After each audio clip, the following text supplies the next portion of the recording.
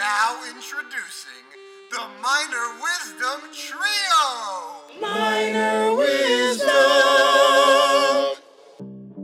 Hi.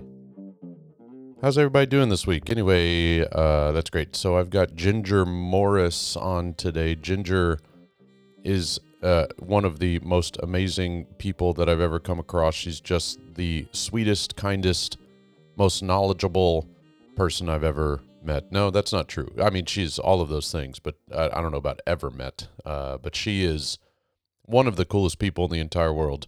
And she has an energy about her, and anybody that has ever come across Ginger knows that she's got that energy that just makes you feel better. It just makes you kind of wish you were just a better person because you kind of had you had an encounter with the Ginger Morris. So I was super excited to have her on. Also, she has a connection to Mark Seraph, and Mark Seraph has known me since I was born. I believe he met my father back when they were like 5 or 6, just some old Austin Jews, chumming it up over some bagels and lox, little schmear on there, maybe some capers, maybe. I'm not a big caper fan. My wife's a big caper fan. I'm not a big caper fan. I am a Batman fan, and he is the Cape Crusader, not the Caper Crusader. That would be something different. But anyway, so Mark Seraph, Ginger Morris, me, my dad, blah, blah, blah, blah, blah. There's a connection. Ginger also helps. She's one of the people that helps run Impact Arts, and I will include a link in the description of this podcast. But I implore you to check out Impact Arts. It's kind of it's a great website. I'll say that. It has amazing tools for you and your students. And yes, you can go there or do things live, but they've also got like Musical in a Box and different professional development type things for you, different ways to get your students engaged. But I would highly recommend checking out the Impact Arts website, impactarts.org. And again, I'll include a link. This week is my musical, Tale as Old as Time. That's what the musical's called. I think it's also known as Beauty and the Beast. And it is a big musical. And we just had, as I record this, it's Saturday morning. And we had our 8 to 6 tech rehearsal yesterday. That's one of the beauties of where I work. We were able to take the school day, take these kids all out of school, be in the theater. It did not feel at all like a 10-hour rehearsal. It felt a lot shorter, and which I'm grateful for. But we had a great time. It was actually a really successful day when it comes to your tech rehearsals. And I told the kids afterwards, I was like, hey, you guys did a great job. Now, if you want to see me angry, forget the roles you were assigned. Forget the scenery that you were assigned to move and the props that you were assigned to take from actors and things like that. That's when I start to get a little annoyed. But I have full faith that everybody's going to be fine, and it's going to be a great musical. It is November 11th through the 13th, so this week. Come check it out. I think it's pretty much sold out, all 4 shows, but why not try, you know? You can go to coopertickets.org, coopertickets.org. The other thing that's happening this week, potentially tonight, so this is going to come out afterwards, but at the moment, the Houston Astros are up 3-2 against those pesky Philadelphia Phillies. Now, I hope they win the World Series. Obviously, they might have won it by the time this gets published. So, whatever. Congratulations, Astros, or hope you win Game 7 tonight, whatever the scenario is. But it's pretty cool. I like seeing them in the World Series. Yeah. I think that's about it that I have to talk about. I don't really have much to say. My daughters are getting older. There was a lot that happened this past week. My daughter told me, you can't talk to me like that. She also told me that I don't do anything around the house, which I may or may not. Don't worry about that. So I think I'm just going to stop here, get to the interview with an amazing, amazing human being. If you don't know Ginger, I really encourage you to check her out wherever you can. I don't know if she'll be at Texas Thespians. The schedule actually comes out in a couple days. I'm assuming she'll be at Texas Thespians. But I encourage you, anytime you get the chance to take a Ginger Morris workshop or just get to like go up to her and meet her, that you do, because she's pretty great. She's infectious, if you will, in a good way, a good infection, if that's a thing. Ginger Morris is a good infection. That should be a shirt. You're welcome, Ginger. I hope you guys enjoy the interview. Check me out on Twitter, the Facebook, all of the above. Leave a review, blah, blah, blah. Enjoy this week. Have a great week, everybody. And I'll see most of you in a couple weeks at Texas Thespians. Bye. I was born and raised in McAllen, Texas, which is on the border, on the Rio Grande, in the Rio Grande Valley on the border. And I guess my first experience with theater, my dad had a buddy who worked at the university and did a lot of RTF kind of stuff. And he did these community theater shows, and they were doing a show called it was a melodrama called No No No a Million Times No. And they asked if I wanted to be in it. I was 6. They asked if I wanted to be in it, and I was like, yes, that sounds so fun. Put me in. So I was the tiniest milkmaid in a very long line of milkmaids. I can't tell you what the show is about anymore. I can tell you that we got to opening night and we're all backstage, and I was like, all of a sudden I didn't feel well. And I was, there's like a little bit in it where the little one was always like in the wrong place at the wrong time, or did something and someone had to whistle because I was going the wrong way, or whatever. And so I I was about to go on stage for the first time, and there were like some parent volunteers, I don't know, and I was like, excuse me, to some stranger, and I said, I really don't feel well, and they were like, it's okay, you're just nervous, you'll be fine, just go on out there. And this is kind of a gross story now that I start talking about it, but I start walking out to do my first appearance on stage ever, and I was so grateful that I was holding a milk pail because I indeed was not nervous. I was sick. And right as I was walking on stage, that milk pail became a, puke bucket.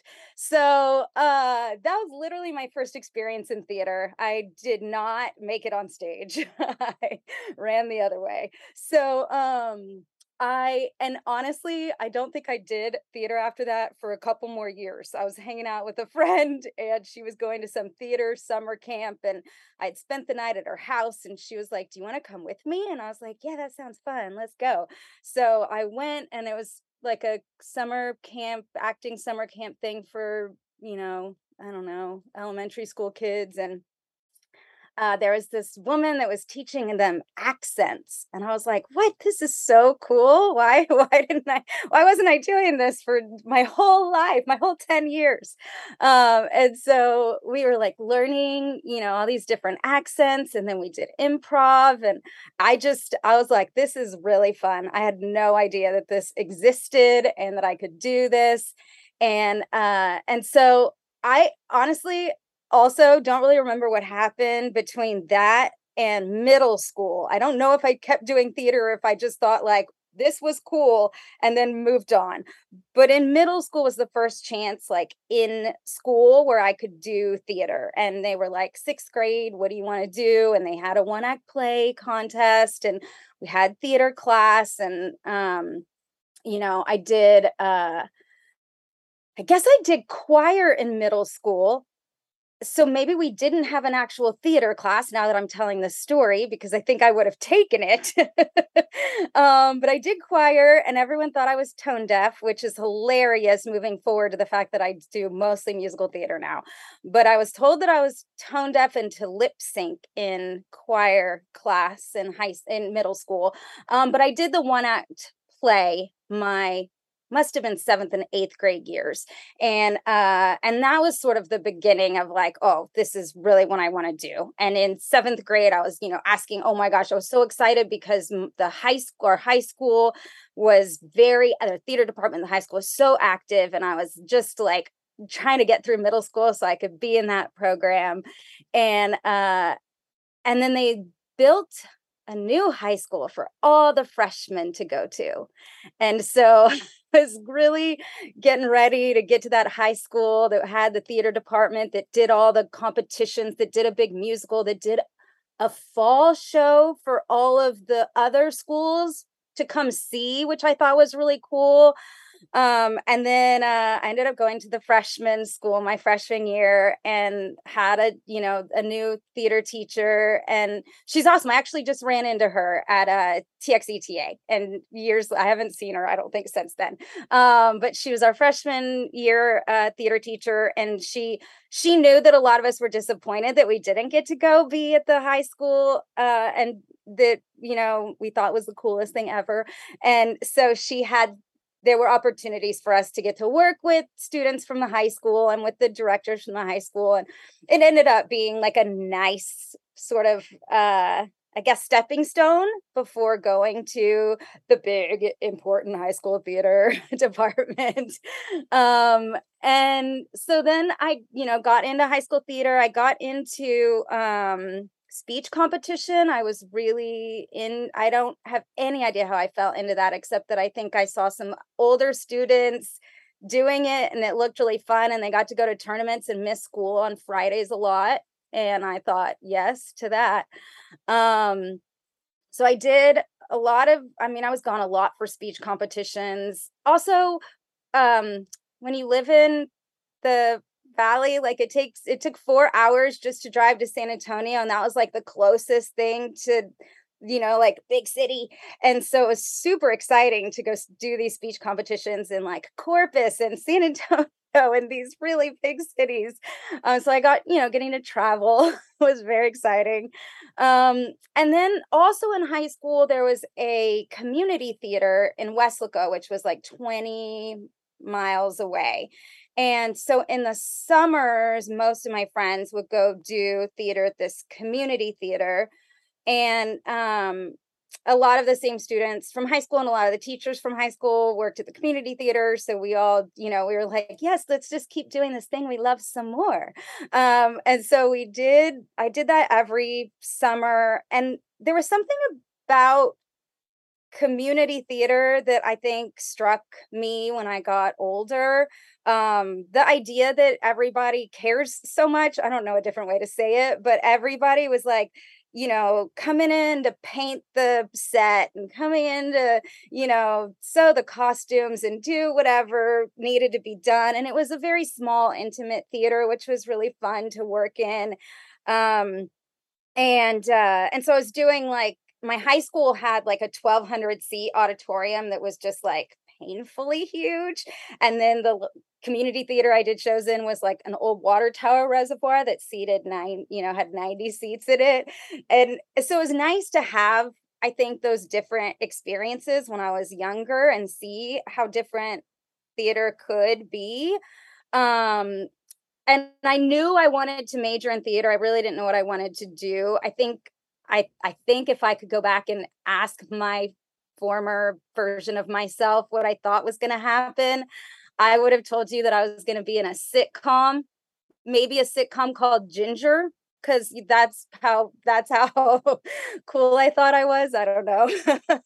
But I had only watched sitcoms. I only did theater. I didn't do film. I didn't know what any of that other stuff was, but that's what I was consuming mostly, I guess. So I was like, yeah, I want to do that. That's not the journey I took. I definitely, I was a little scared to go to college, to be honest. I did I did the auditions at what was TETA back then. I did all the talking to the different colleges. At the time I wanted to perform, so I was going to talk to different universities, and I honestly ended up going to UT because my family all went to UT and I was like, sure, UT, Austin, that's still close to home, but feels like it's going somewhere. And I just wasn't ready to leave the state. And so I didn't. And I ended up in Austin in 1994, and I am still in Austin. So I went to UT. I had a teacher actually in high school tell me that I was going to be just lost at UT. It was going to be too big and I was never going to find my way. And I am going to admit it is significantly large. And I don't know that I necessarily found my way, but I found a way. So I I was going to UT in the mid 90s when a lot of the theater was like performance art, which is not really my jam. I really like linear storytelling. And so when we were doing a lot of things that were really experimental, which I think I might appreciate more now than I did then, but at the time it was like so nothing I was familiar with that it was like I didn't even know how to like get in there. And so I was excited that I was being exposed to it, but I wasn't like driven by it. And there were these guys that had just moved to town and they were starting a professional musical theater company. And they had a sign up in the hallway at UT. They were doing a music audition. Wow. They were doing an 8-week workshop. It was for auditioning for musical theater. And I was like, maybe I would like to do that. So I called home and asked if I could borrow $200 so I could go take this workshop once a week on Mondays. And I went for a couple weeks and I can just take you back to that time when I was in middle school and people told me that I was tone deaf. So then I'm like in this like adult musical theater audition class and I'm, having to sing again. And mind you, I did musicals in high school and I did have to sing, but this felt very daunting in comparison. And so I was very nervous, but also like the people that were leading it were just so passionate and excited and like they talked about musical theater like it was this just incredible thing that it just everyone's mind should be blown by like being exposed to this thing. I don't know, something about them just made me so excited and I was like, yeah, I just want to do this. This sounds awesome. And after a couple classes, I knew that they had done auditions for their first musical, which was Peter Pan, and that they'd already completed the auditions, but I just wanted to do more stuff with these people. So I went after class and asked the guy if I could just volunteer on their show. And he said, well, funny you should ask. We don't really have it in our budget to have an assistant stage manager. And we don't have our equity stage manager coming in until the equity actors come in, but we've got 4 weeks of rehearsal before they come in. Would you like to stage manage? You seem very organized. And I was like, yes, yes, I'll take it. And the hilarious thing is that at the community theater that I grew up in and at the high school program that I grew up in, we didn't have stage managers. So I know that many programs do now and it's awesome, but ours definitely didn't. Like stage manager was kind of assistant to the director, did not really do what a stage manager would do in theater. And the internet was not as widely available as it is now. So I went to the library and I checked out like 10 books on stage management and started ferociously reading to find out what I had just gotten myself into. And it turns out that I loved learning on the job. It was scary. It was very scary. There were, I was 19 and the first day of rehearsal, there were 40 people in the show and I was the only stage manager in the room. So I'm, calling out names to see who's there. I'm trying to take blocking and prop notes and with very little information. So I made up so many things that stage managers have been doing simply for years and have figured out. And I'm there with like colored pencils, charting everything that's happening on stage and trying to figure out how to do this thing called stage management. Um, and I loved it. I loved it so much. It was really exciting. I learned so much about the process of putting together a musical that I would not otherwise have been exposed to, I think. Um, as a stage manager, you're kind of in the room all the time. You're with the directors and the artistic team and the performers and we did our shows back then at the Paramount Theater in Austin. So it was a union house. So I also was working with equity actors and the union stagehands and learning how the ins and outs of all of that. I definitely got in trouble once because I touched some scenery I wasn't supposed to touch. You only have to get in trouble once to go like, oh, I understand the rules now.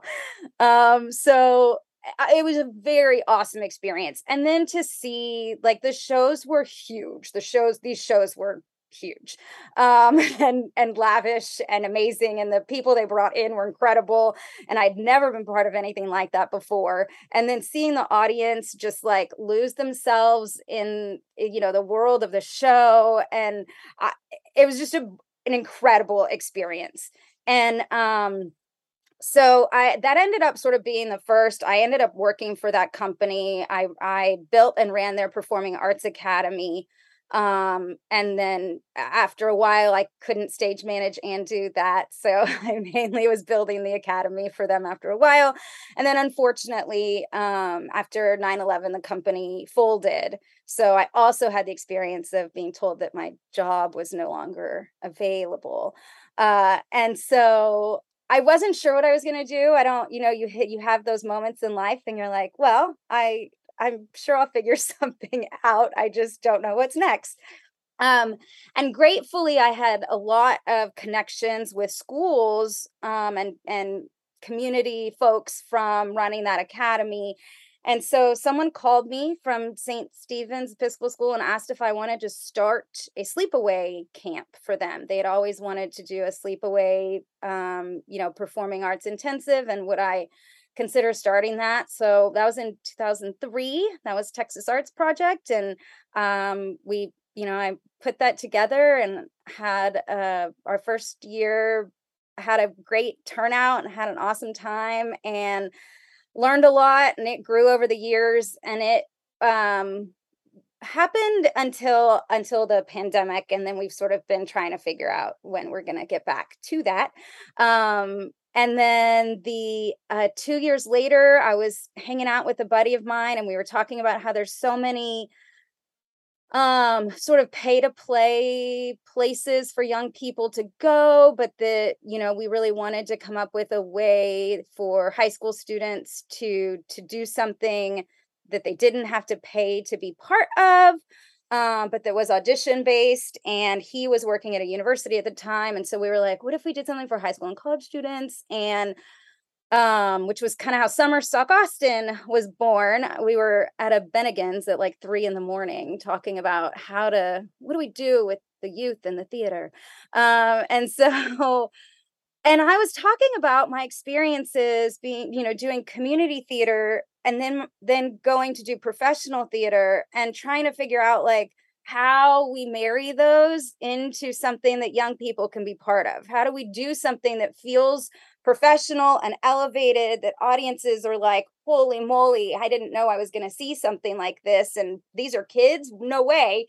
And also have a feeling of unified community in the process of building art. And so I think that's always been our goal for Summer Stock Austin. And I would say like anything, some years it works better than others. But that's sort of how it was born. And also just, having an appreciation for the different parts and pieces that make up the creation of art. I think I had no idea until I started working for a professional company that like marketing and fundraising and all the different sort of elements of tech and design that go into it. I didn't understand how how big that was, how wide that was. And in high school, it's sometimes one human who is trying to do all of those things, which is absolutely insane. And my heart goes out to, and I bow to all theater teachers who do that because it's unbelievable.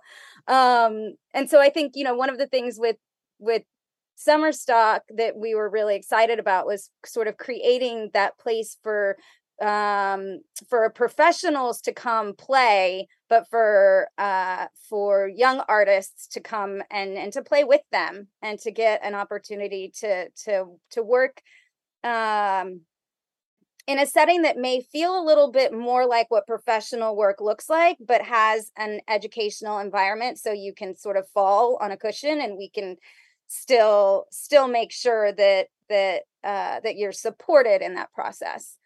And so we started that in 2005. It has had its own journey since then. And then in 2014, and through all of those years, I was sort of guest directing and choreographing at a bunch of different middle schools and high schools, and sort of cobbling my world together, doing the things that I love to do.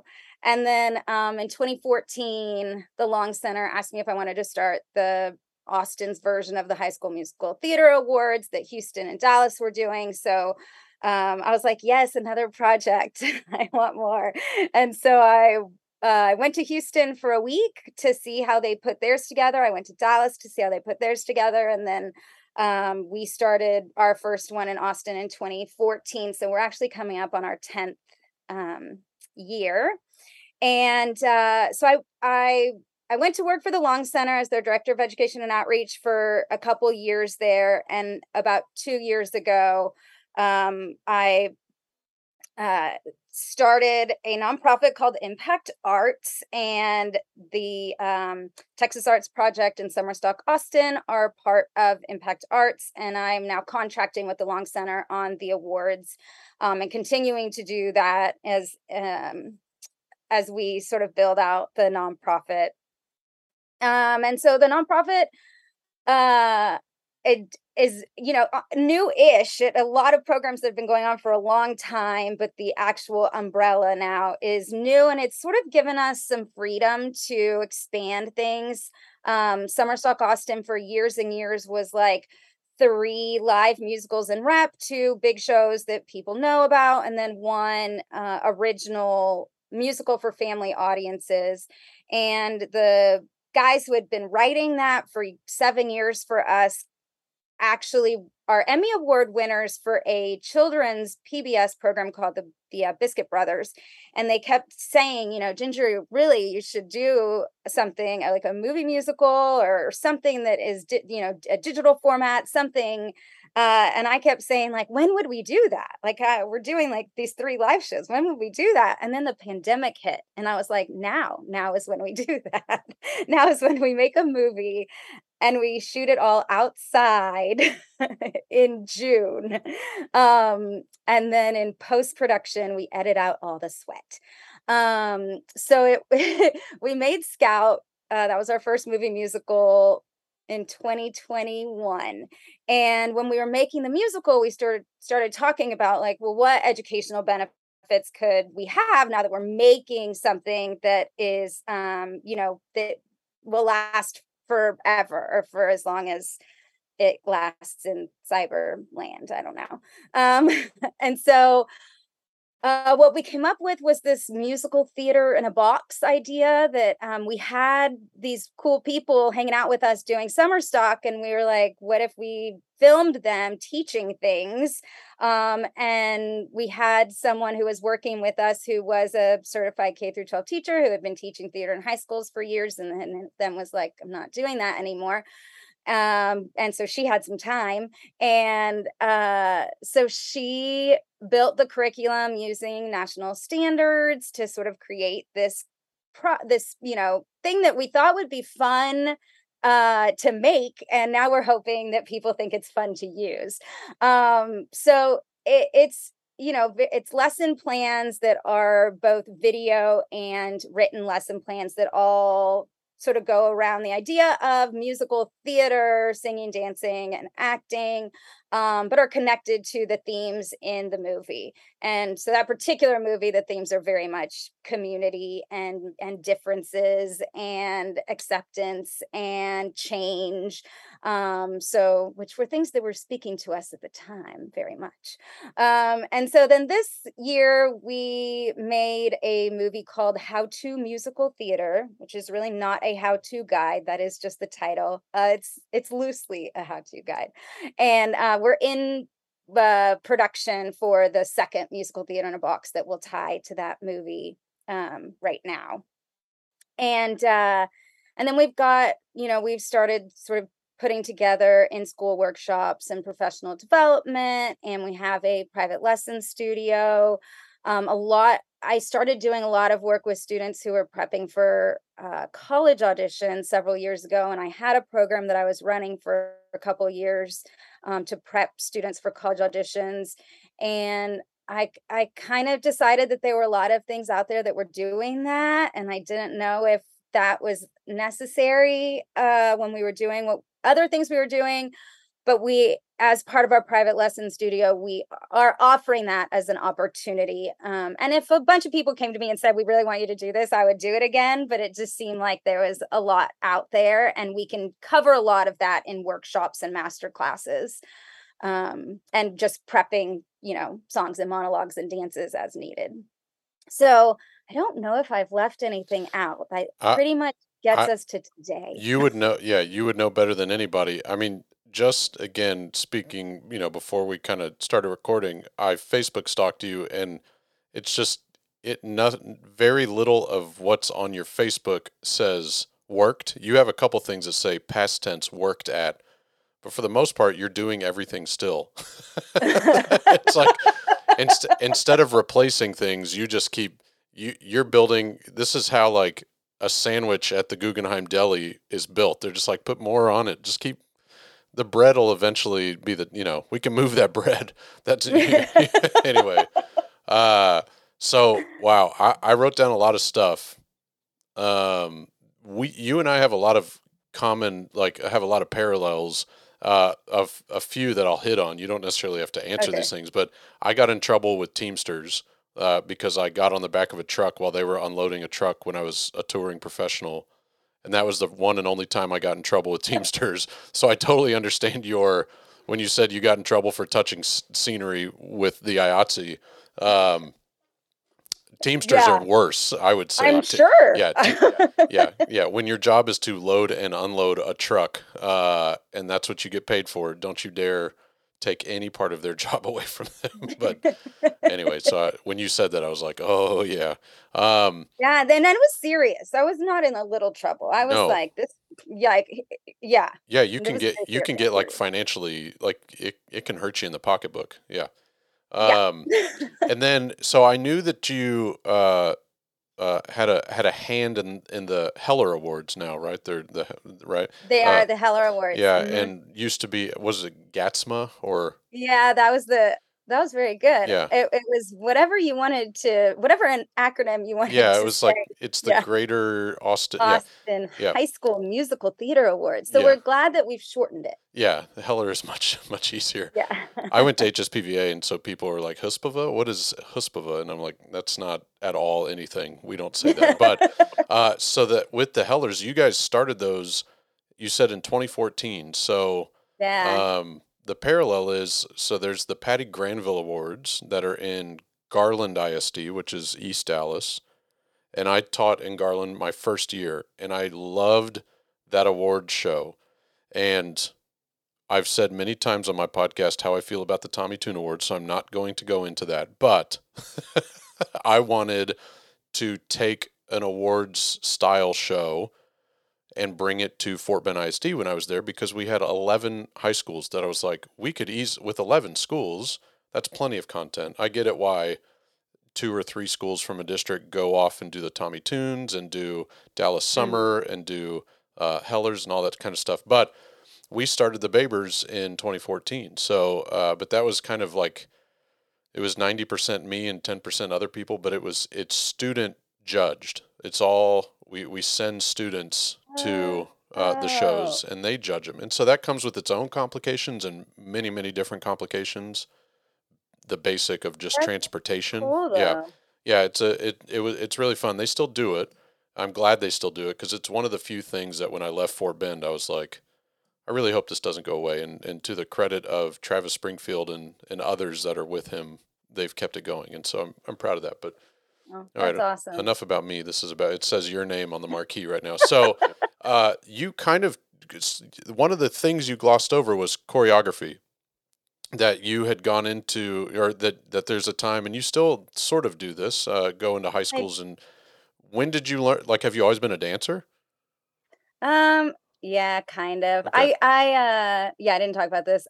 My mom was actually a ballerina. That was her deal. there you go. And she stopped dancing in her early 20s when she had children. And so she tried to get me to do ballet when I was little, and I was like, "Oh, this is very boring. I do not enjoy this." And so but I went, and I knew it made her happy. And then I I think after a while I got to switch or I got to add like jazz, and I was like, "Ooh, jazz. This is fun. I like this." So I think I'm not very like I'm not a like a rule follower. I'm not a like a quiet like ballet was just not for me, but like dance was very fun for me when I learned that I liked a different style.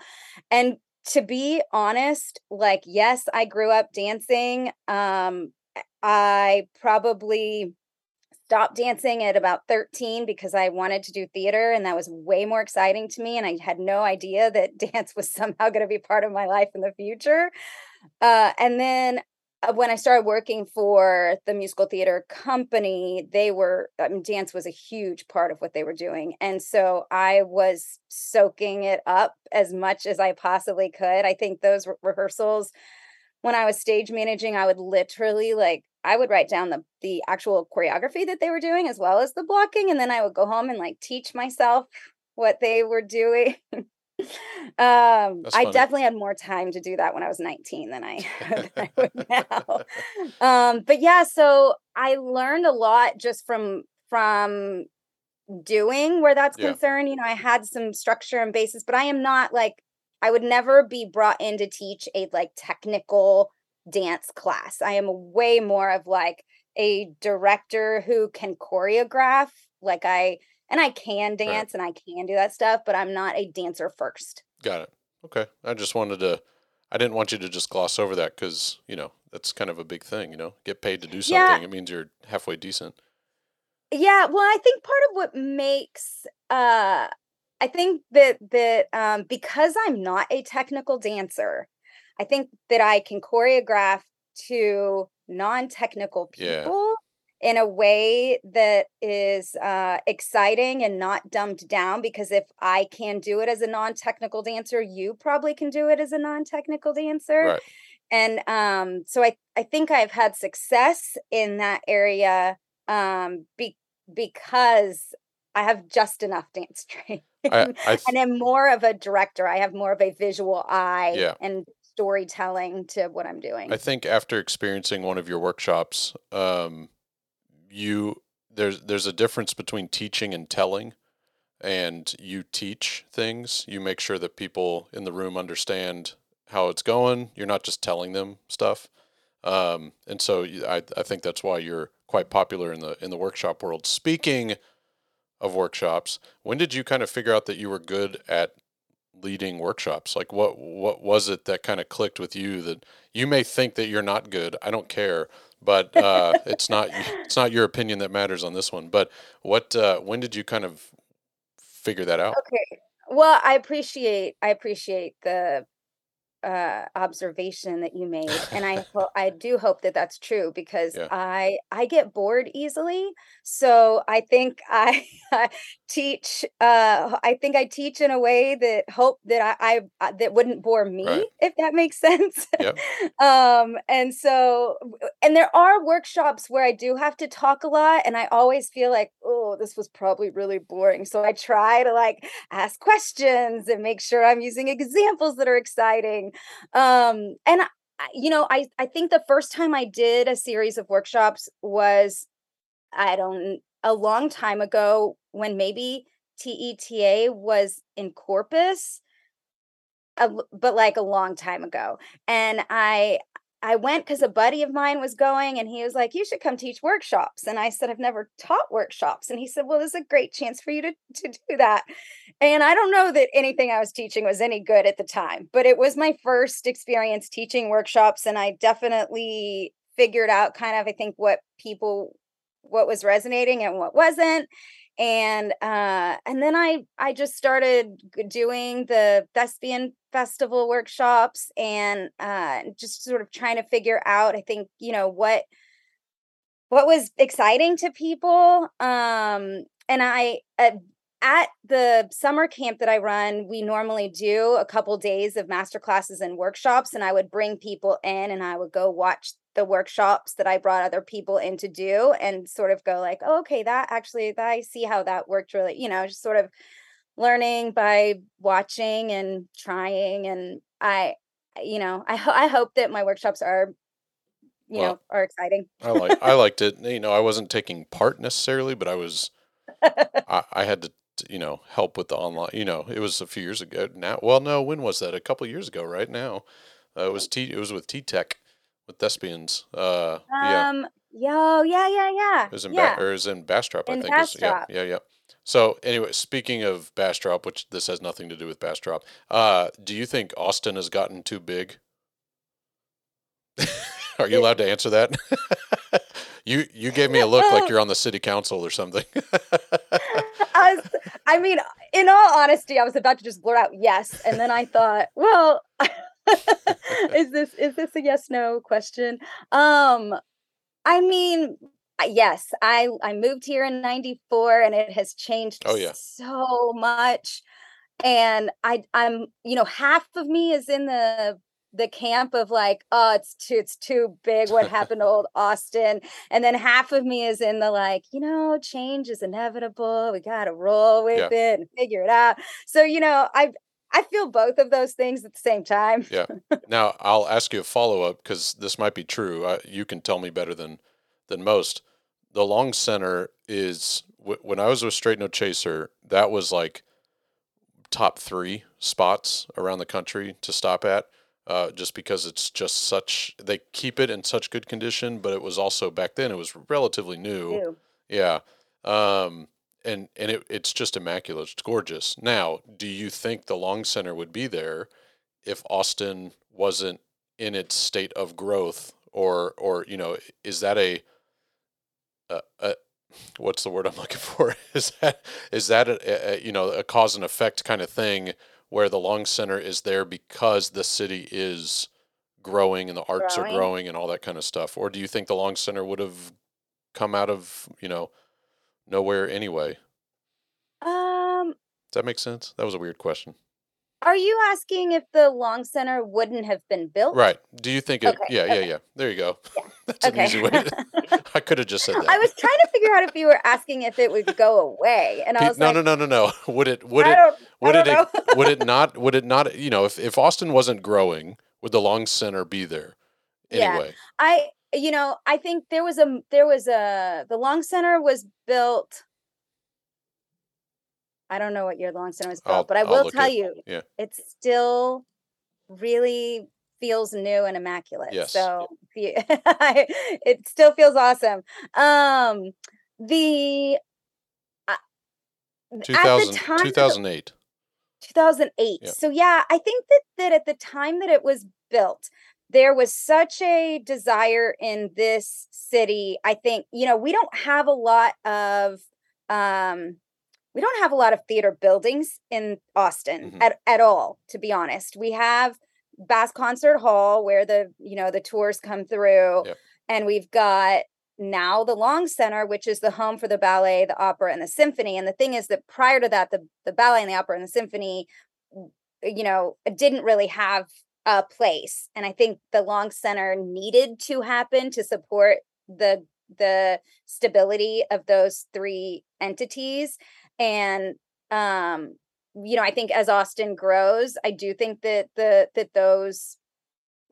the ballet and the opera and the symphony will always, well, I can't say will always, who knows? I Yeah. read plenty of articles about places closing down all over the country, Yeah. but you know, they still have a lot of support for those art forms. And so I do think that the Long Center, if those art forms were going to continue to be here, they needed a home. I got you. If Yeah, that makes sense. Where did they perform before? Was it Bass? I figure you were going to ask that. I was thinking about that as I was Yeah. talking. I think some at Bass, but also we had the Coliseum, the Okay. City Coliseum, and there were performances there Okay. at the time. So I think probably, but it wasn't. I mean, it was a big. I mean, it was not ugly. I don't know. Well, they weren't. They were. It was dated, and it wasn't. I had been there before because Yeah. my grandparents lived in Austin. That's where they migrated to. But so yeah, I'd been there. It was dated. We'll say that. Yeah. Yes. That's a nice way of saying it. Yes. And so, yeah, I mean, there just wasn't a lot. I think about Houston and Dallas and the number of and even San Antonio, they, all three of those cities have more theaters than we do here, which is a problem. Yeah, it is a problem. And what's crazy about the Long Center for people that have never been is it's on a patch of land that you would think would have been taken by then because of the location. Yes. But it wasn't. I mean, there and may have it been. is by far the most beautiful view. It's amazing. Of the city. Yeah. I mean, it's stunning. It's awesome. And when we do the Heller Awards and the red carpet stuff out on that is beautiful. Yeah, that's really cool. So yeah, if people are listening that have never been to the Long Center, go. So when you were told you were tone deaf, kind of switching up gears here. Yep. Where you kind of touched on this a little bit about when you auditioned at UT and this and that, but and saying that you did musical theater in high school. At what point did you just say, "Eff it"? Like, I'm just going to keep going with what I want to do, even though somebody years ago said you're tone deaf. I mean, that's a very, you as well, but educators we have students all the time that tell stories about so-and-so told me I can't do something.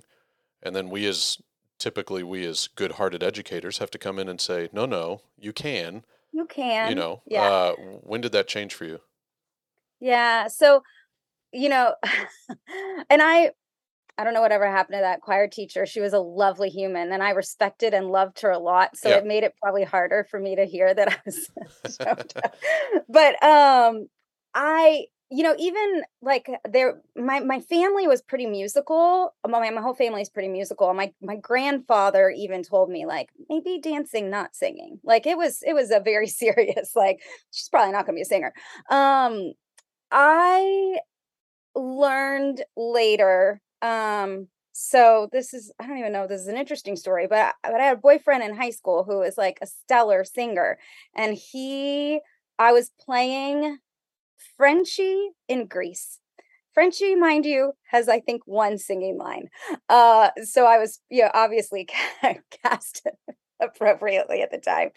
And he would go home after he'd meet me after school or whatever, and he would plunk it on the piano until I could match the pitch, and he would keep going.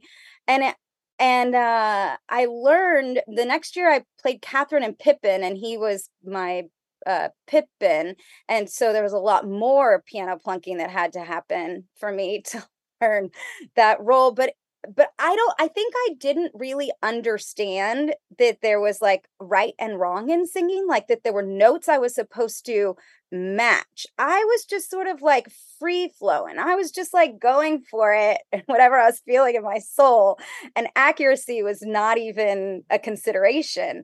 And then when I learned that there was accuracy to it, I was like, oh, well, if I had really understood that when I was younger, I think I would have even now been a stronger singer than I am, and so I just kept going okay, well, if I can work on that, then I can, take the next step to whatever. I always had a very loud voice. That was never a problem.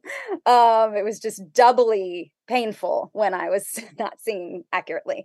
So I'm not, I'm not one of those people that if you're sitting around the campfire and people start singing harmony, I'm not going to be able to just sing harmony. I have to actually like learn it and know it. And so I think I just had to figure that out. Right. And then I could do things that I had practiced. I'm never going to be like a great vocalist. I can do enough, Yep. and I can keep working on whatever I work on. And I think, I don't know, I guess that's a thing also when I'm teaching that I think is important just from an education.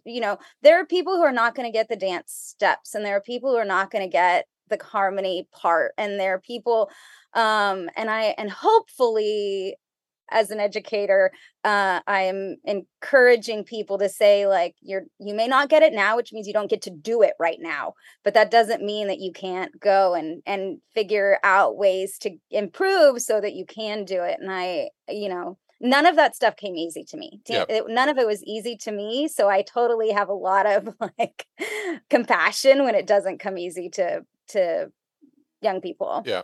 And I've got a few more things that I want to get you out on, but keep that in the back of your mind, because that's kind of where I wanted to end, was the compassion, element of things. I've got to ask you some fun questions, just based on what you said in your story. What was your go-to sitcom? You said Oh you my just gosh. yeah.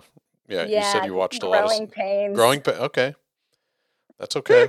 Nothing. Probably Growing Pains and Family Ties were the ones Okay. that were All part right. of my, like, I can't eat dinner with the family if this is do you listen to Smartless? The No. podcast. It's got Jason Bateman, Sean Hayes, and Will Arnett. Anyway, being somebody that Ooh, I watched should. Jason Bateman grow up, pretty much, you should listen to that. But it's hilarious. It's one of my favorites. But Ooh, I'll check it out. okay, and then I wrote down that your first stage experience has to be one of the best stories that I've ever personally heard. In the 170 of these that I've done, had to be one of the best. No question with that. Just telling you that. And then I can't not mention Mark Seraph, in the small world connection that we have with Mark. And I think that means that Mark went to McCallum. He did. Yeah. He Because did, that's yeah. how my dad and Mark knew each other. Oh, Yeah. high school. Yeah, I Okay. think it was before that. I think it was just being Austin Jews. They knew each other before that, but they definitely went to high school together. So again, no question. Other than Well, other than that I mean, connection. honestly, Mark Seraph is instrumental in a lot of my life story, Yeah. just because he was a board member of the first theater company that I was employed at, and then was a board member at the Long Center when I got that gig too. And he is now working with me a lot on this new software program that is, I don't know, that guy can do anything. Yeah. He's awesome. and for people listening, if you don't know who Mark Seraph is, look him up. You'll figure it out real quickly. So, especially theater people and just technology nerds could, that's how we can connect. So I'm going to get you out of here on this. First of all, I'm going to put all of your links, especially Impact Arts, in that little description below the podcast. So I'm going to hustle some stuff for you. But you mentioned that, and again, it's something you quickly kind of glossed over, but it resonated with me because I too did a lot of community theater, and so I really understand what you said when you were like, these people were just, they were there to do this, they were there to do that, and they were really in it, and they were passionate about it. And you seem to, if people are listening, you seem to be the same. You seem to put as much of that energy and passion and compassion in all the projects that you do, just the way that you kind of speak about things and all that. Is that, like, speak on where that came from and where you saw that, and it might be that it was from community theater, and just how you kind of keep that same energy and compassion with all of the work that you do.